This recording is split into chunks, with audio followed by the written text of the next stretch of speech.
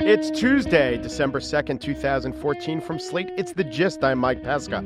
I will now play a bit of audio. It is in Norwegian, but I can translate. The video that you're about to hear is of a Norwegian fighter jet, and outside the pilot's window, he sees a Russian MiG, and he says this. Translation, what the hell? This was just disclosed that a Russian Foxhound jet and the Su-34 fullback, a top-of-the-line Russian fighter jet, came quite close to a Norwegian Air Force fighter. And my thought was, the Norwegian Air Force has fighter jets? But yeah, of course they do. They have 57 F-16s. They participate in patrolling the skies. They're a NATO ally. They're not Albanians. The Albanian Air Force, no jets, 26 helicopters. The Estonian Air Force, no jets, 4 helicopters, 2 jet trainers, and a utility aircraft, total 7 aircraft. By comparison, the Houston Police Department has 16 helicopters and 1 fixed wing. LAPD still leads America in aircraft, 19 helicopters and 1 fixed wing. But anyway, the Russians, they're doing their Russian thing. They're not invading airspace. They're leaving when confronted. But, they're saying, we're here, Norway. Yeah, we know you have Air Force jets. Now you know we have them too. But listen, if I could bring to you facts about the Albanian Air Force, I think I've done my job.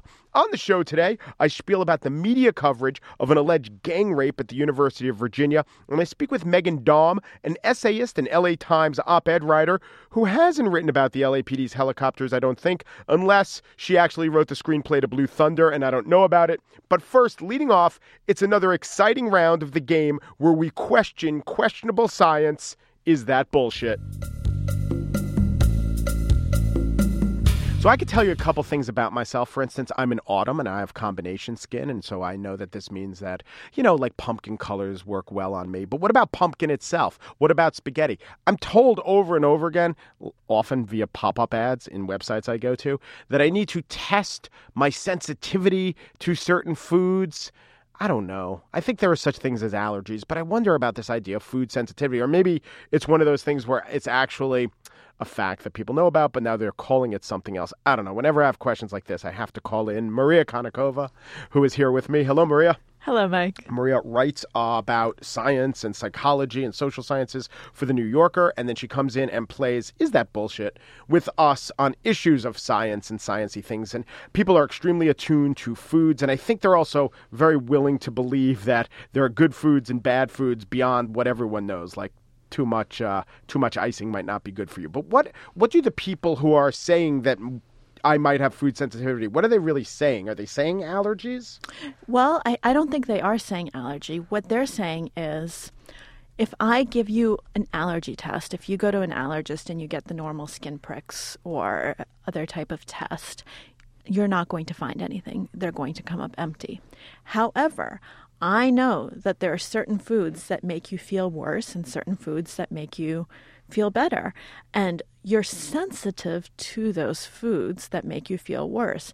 Now, a doctor is not going to be able to pick up on it, but a nutritionist might be able to tell you that, hey, maybe you should cut out gluten. Gluten is a new favorite, and you'll be fine because we think you're sensitive to that.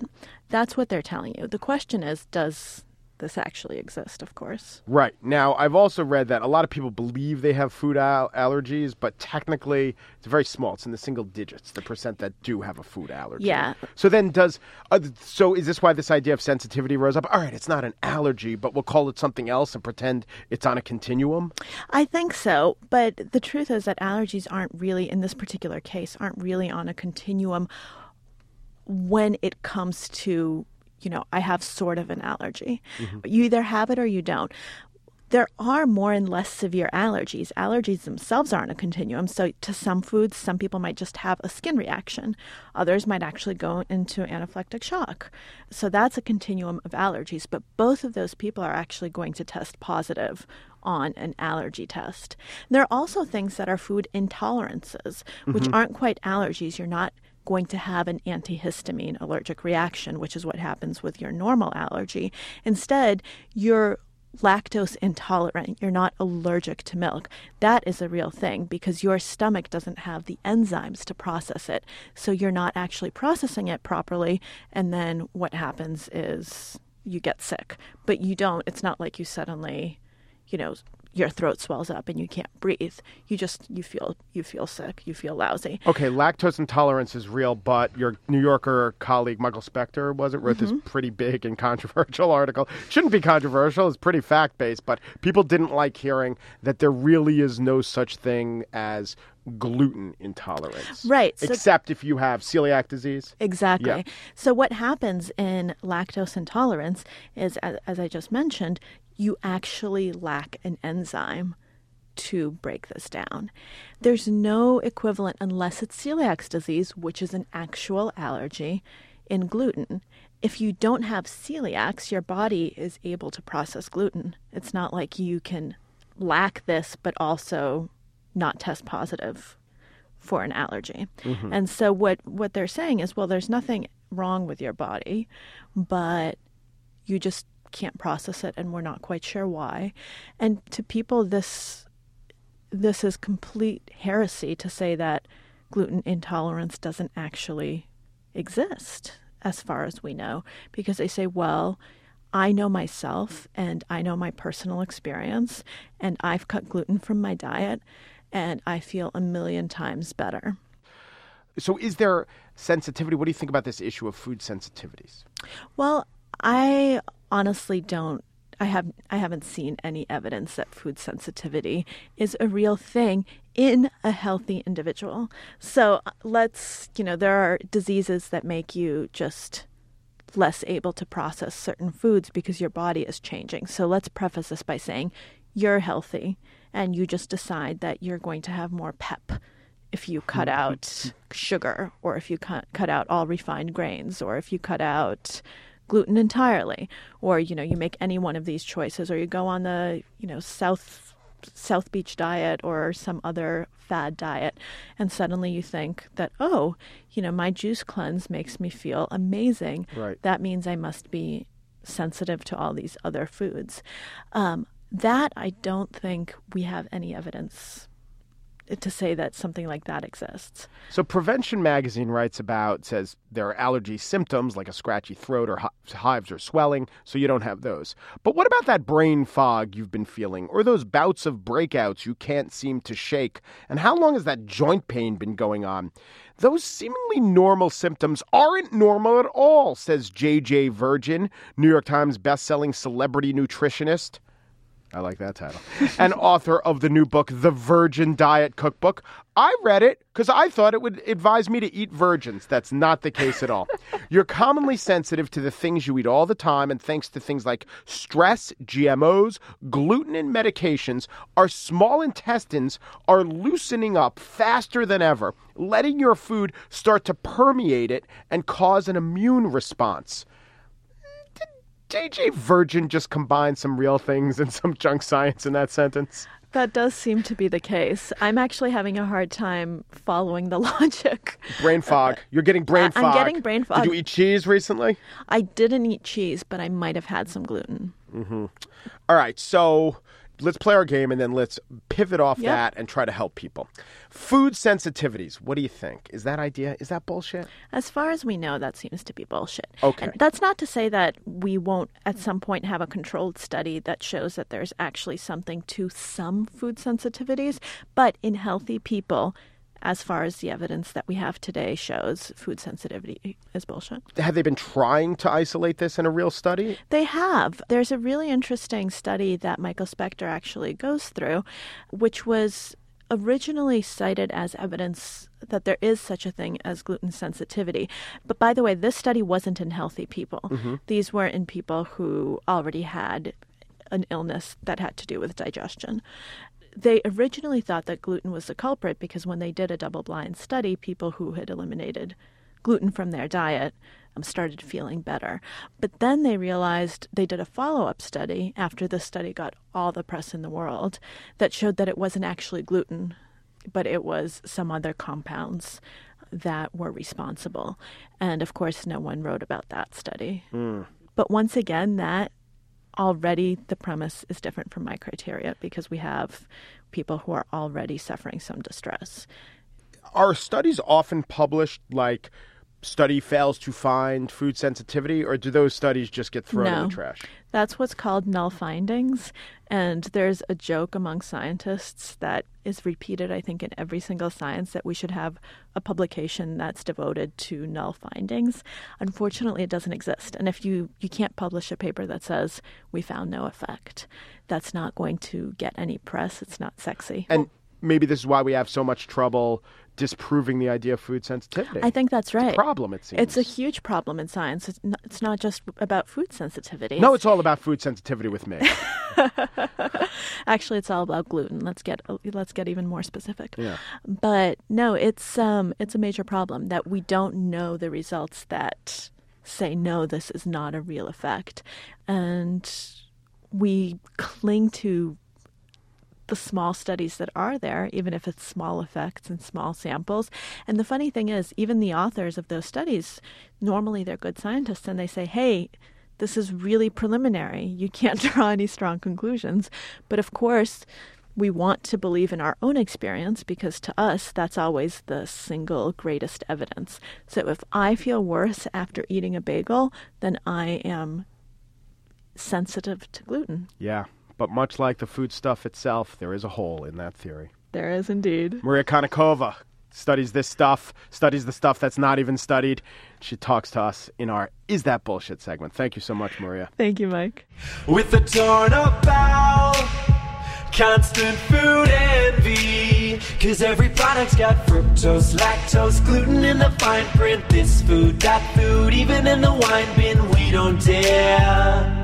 'Cause we got celiac in our veins. That every product's like fat-free, sugar-free, nothing artificial, hot foundation. Essayist Meghan Daum has that New Jersey, California, Nebraska connection. She's lived in all those places. And she thinks about things in a way differently, I think, than a lot of people writing today. She likes to puzzle things out, but she's really entertaining along the way. It's the sort of ideas that even when you don't agree with her, you're drawn in by the quality of the intellect and the quality of the writing. Meghan Daum is now the author of a new collection called The Unspeakable and Other Objects of Discussion. Hello, Meghan.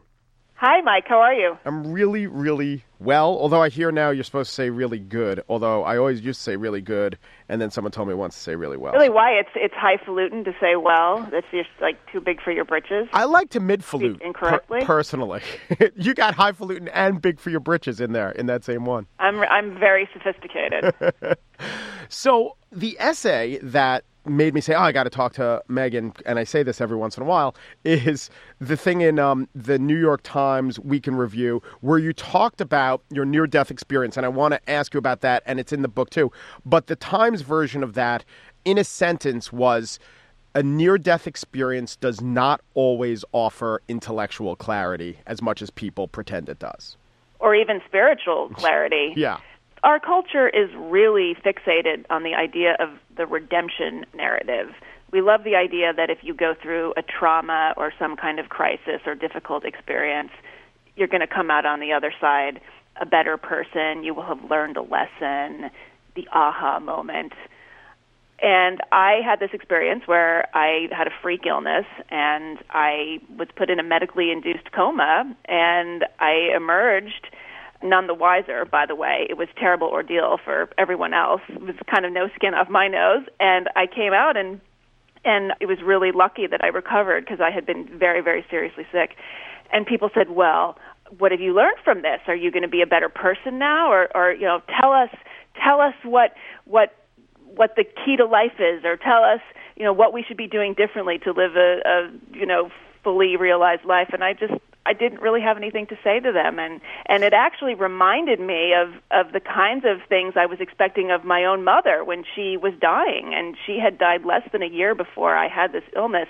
So it was very much in my mind the things we expect of people who are dying, of people who almost die, people who go through difficult experiences, and it's really unfair. There's a kind of tyranny of epiphany in this culture. We want others to come to some grand conclusion, and we want that for ourselves too, but it doesn't work that way most of the time. And politicians use this when they tell the anecdote about someone in extremis and the piece of clarity that they got. But the entire medium, if we want to talk about podcasting as an outgrowth of maybe the phonograph, Edison invented that to record people's last words.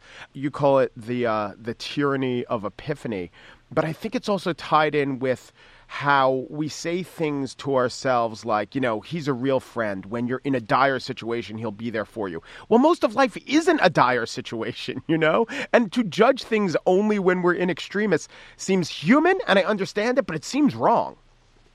Yeah, I was just happy that I was the same person when I got better. I had part of the complications from this freak illness was that I had meningoencephalitis, and so when I was in this coma, the doctors were telling my family things like, she might, if she doesn't die, she might have brain damage. I mean, just terrible, terrible things. And my husband, he said very frankly to me afterwards, he said, my biggest fear was not that you would die. That was my second biggest fear. My biggest fear was that you would not be the same person when you emerged. And the fact that I actually am the same person, I'm the same grumpy, complainy, sometimes petty, shallow person that I was before is actually a miracle. That's a miracle, that I stayed the same, not that I changed. Yeah. But listen, Meghan, when you walk through a Whole Foods, you get an idea, right? When I read the New York Times on the elliptical machine, I get an idea. Going through experiences gives us an idea, too. You got some idea from this. You got some insights. What insight did you? It doesn't have to change your life. You didn't have to put everything in perspective. What's a thought or two I got from this experience? Yeah. I guess that there is a kind of mandate to come out with something. I guess my main thought was, well, I feel badly that I can't come up with anything better for all these people that care so much about me and seemed to, the only way they could sort of believe that I had officially gotten better, that I was no longer sick, was that I would be a changed person. So that started me thinking, and it did hook up to a lot of the experiences I'd gone through with my own mother when she was dying, and the way our culture is so sentimental, and just the way that we kind of impose an emotional experience onto situations where we might not feel those emotions. It wasn't even a thing from this book, which are a series of essays, but they're like 30-page essays. So they're not like your LA Times columns. These are big, meaty thoughts on things. Why the length? How were you drawn to that? I wanted to do a book of essays where I was not constrained by length. I'm a newspaper columnist, so almost every week, I have to write a column that hits 730 words, and it's a great discipline, but it's also limiting and can sometimes be frustrating. And I really love the essay form. I love writing a personal essay that transcends my personal experience and goes on to talk about larger things in the world, and often you need a lot of room for that. Is the newspaper column dead? Not yours. Mine, personally? No, the form. Not yet. The form. No one ever said the best form of human expression is 800 words. It was literally formed to fill that particular space. But now there's a lot of talk. I mean, op-ed columnists seem less vital. The 800-word sports column is something that we've debated on our podcast, Hang Up and Listen. So what do you think about the newspaper column as a form? That's interesting. I don't think they're dead. I think people really love reading things in short bursts.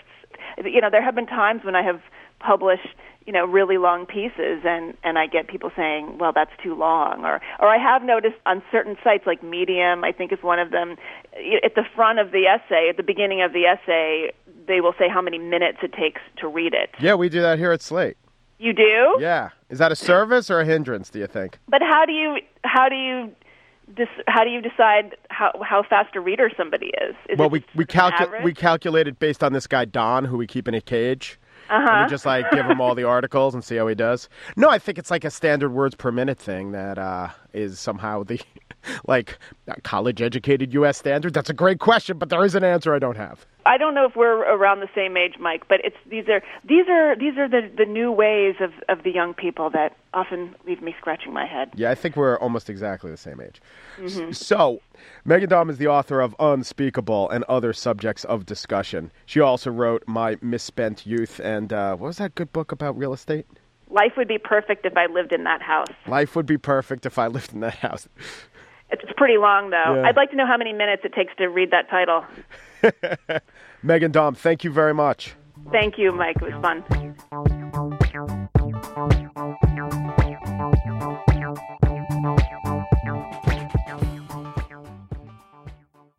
And now the spiel. Yesterday I spoke about the importance of the galvanizing anecdote. That topic was Michael Brown in Ferguson. Now we move on to the UVA rape case. Rolling Stone reporter Sabrina Rubin Erdely's account of a gang rape in a fraternity house at the University of Virginia. 7 assailants, 2 men egging them on. Not a date gone wrong, not a drunken hookup, not even a predatory lone attacker who didn't ask for consent or take no for an answer. No, a premeditated gang rape. Now the story is being questioned. The room was described as pitch black. How can the victim see her assailants? A glass table is said to have been broken. Therefore, the entire hours-long ordeal seems to have taken place over shards of broken glass. A UVA official, Emily Renda, testified about a gang rape in a fraternity house before the U.S. Senate earlier this year, but misidentified the number of assailants. Now, all of these things can be explained easily enough, and none proves that the story didn't happen. But there was at least one bit of journalistic elision. The author, Sabrina Erdely, didn't interview the supposed assailants. Here she is talking to Slate's XX podcast last week. Hannah Rosen is asking the questions. What was their response to the allegation? There was never needed for a response until I stepped in. So Erdely took that question from Rosen to mean, what has been the accused rapist's response to past investigations? But Rosen wasn't asking that. She was asking this. Did they try and contact you? Did you try and call them? Was there any communication between you and them? Yeah, I reached out to them in multiple ways. They were kind of hard to get in touch with because their contact page was pretty outdated. But I wound up getting in touch with their local president, who sent me an email. And then I talked with their national guy, who's kind of like their national crisis manager. But not the actual boys. They're both helpful in their own way. No, not the actual boys. Erdely's editor at Rolling Stone told the Washington Post's Paul Farhi, quote, "We did not talk to them. We could not reach them." I, by chance, talked to Erdely in person on Saturday before I knew that there was any debate about the veracity of the Rolling Stone story. She said that Hannah Rosen's questions seemed like cross-examination. I explained that I thought Hannah was just interested in repertorial process. But it did compliment Erdely on the story because it seemed like an explosive piece of reporting. But if the story's not true or much more ambiguous than has been portrayed, that's a big problem. Worrisome to me is this idea as advanced by Erdely's Rolling Stone editor, Sean Woods, who said that the men were not named in this story because, quote, "we were telling Jackie's story. It's her story." No, that is not how journalism works. And for this story to have impact, it has to stand up to the highest journalistic scrutiny. This was such an atypical case. Statistics suggest that the spate of rapes on college campuses are nothing like this incident. And while the university's ham-handed response may have been typical, you have to wonder if there are real factual questions about the incident itself. How can the university's response be held up as an example of malfeasance? Though actually, no matter what the reality is, if a UVA undergrad really is making these allegations, it goes toward a point that's been made by Yale law professor Jeb Rubenfeld, among others. The campus panels need to be taken out of the equation of prosecuting rape. But yeah, the actual story matters. I hope that all the questions regarding this piece of reporting are answered satisfactorily. But I want to caution against drawing the conclusion that this means campus rape is mostly an invention. And to tell you the truth, I haven't seen that being argued, maybe intimated but not argued. What I have seen put forth are sentences like this from Jonah Goldberg, writing in the LA Times. Then again, the media also uncritically reported Tawana Brawley's stories and those of the accusers of the Duke lacrosse team. That is not true. The media waited until social activists demanded attention be paid on Tawana Brawley, a teenager in Wappinger Falls, New York, who claimed that she was raped. Here is a New York Times piece from a few months after the first allegations were made. After 4 months of intensive investigations, authorities say they found no evidence to support charges and implications by lawyers for Tawana Brawley that 3 white law enforcement officials brutalized the black teenager in a 4-day kidnapping last fall. piece goes on to say, an inquiry by the New York Times and interviews with these authorities have provided a reconstruction of the movements of the men and have found that the men have extensive alibis for the period the girl was missing from her Wappingers Fall, New York home. The title of that case is Figures in Brawley Case, Allegations Without Proof. It was not the media buying a narrative. And the Duke lacrosse case was a bit more complicated. Many in the media rushed to conclusions. That's what many in the media do, but some didn't. There was definitely a tone of the privileged elites versus the African-American stripper, but eventually the story began to be fleshed out. True, even as the alleged victim's story fell apart, there were still calls to turn the Duke lacrosse case into a teachable moment, but those calls went pretty much nowhere in the light of the exoneration of the players. Jonah Goldberg does allow that the real story in these cases did eventually come out when, quote, the rest of the media started doing their jobs. Well, in the case of this story, the vetting is happening within days. If Rolling Stone emerges from the other end fact-checked and verified, it will strengthen a very disturbing story. If holes are poked in that story, it will be a shame, and while it shouldn't hurt the overall effort to reform the handling of rape on campus, it might. But the scrutiny of this story isn't an indictment of the media, it's a success. That's it for today's show. Just producer Andrea Silenzi is sensitive to wheat, but then again, a stalk of wheat mocked her relentlessly in high school. Just intern Claire Tensketter is lactose intolerant, but soy-septing. Joel Meyer, managing producer of Slate Podcasts, has a sensitivity to salami. Not the food salami, the character salami from The White Shadow. So affecting. Andy Bowers, executive producer of Slate Podcasts, is insensitive to the needs of squash, which got him censured in the Gord Senate. You can subscribe to us in iTunes and give us a review. I say that all the time. Please give us a review. We're also in Stitcher. Our daily email can be signed up for at slate.com/justemail, or Yo serves a similar function. We are on facebook.com/slategist. Email us at thegist@slate.com. I'm extremely food sensitive. I weep at the plight of the corn chip. I decry the underfunding of marzipan. And I'm hoping to raise awareness for the fact that gnocchi becomes all but invisible in our society over age 50. Thanks for listening. I'm Josh Levine, the host of Slate's sports podcast, Hang Up and Listen. On this week's episode, we talk about a shocking death in the sport of cricket, one that's shaken up the entire country of Australia and all followers of the sport. Search for us in the iTunes store or by going to itunes.com/Slate Podcasts.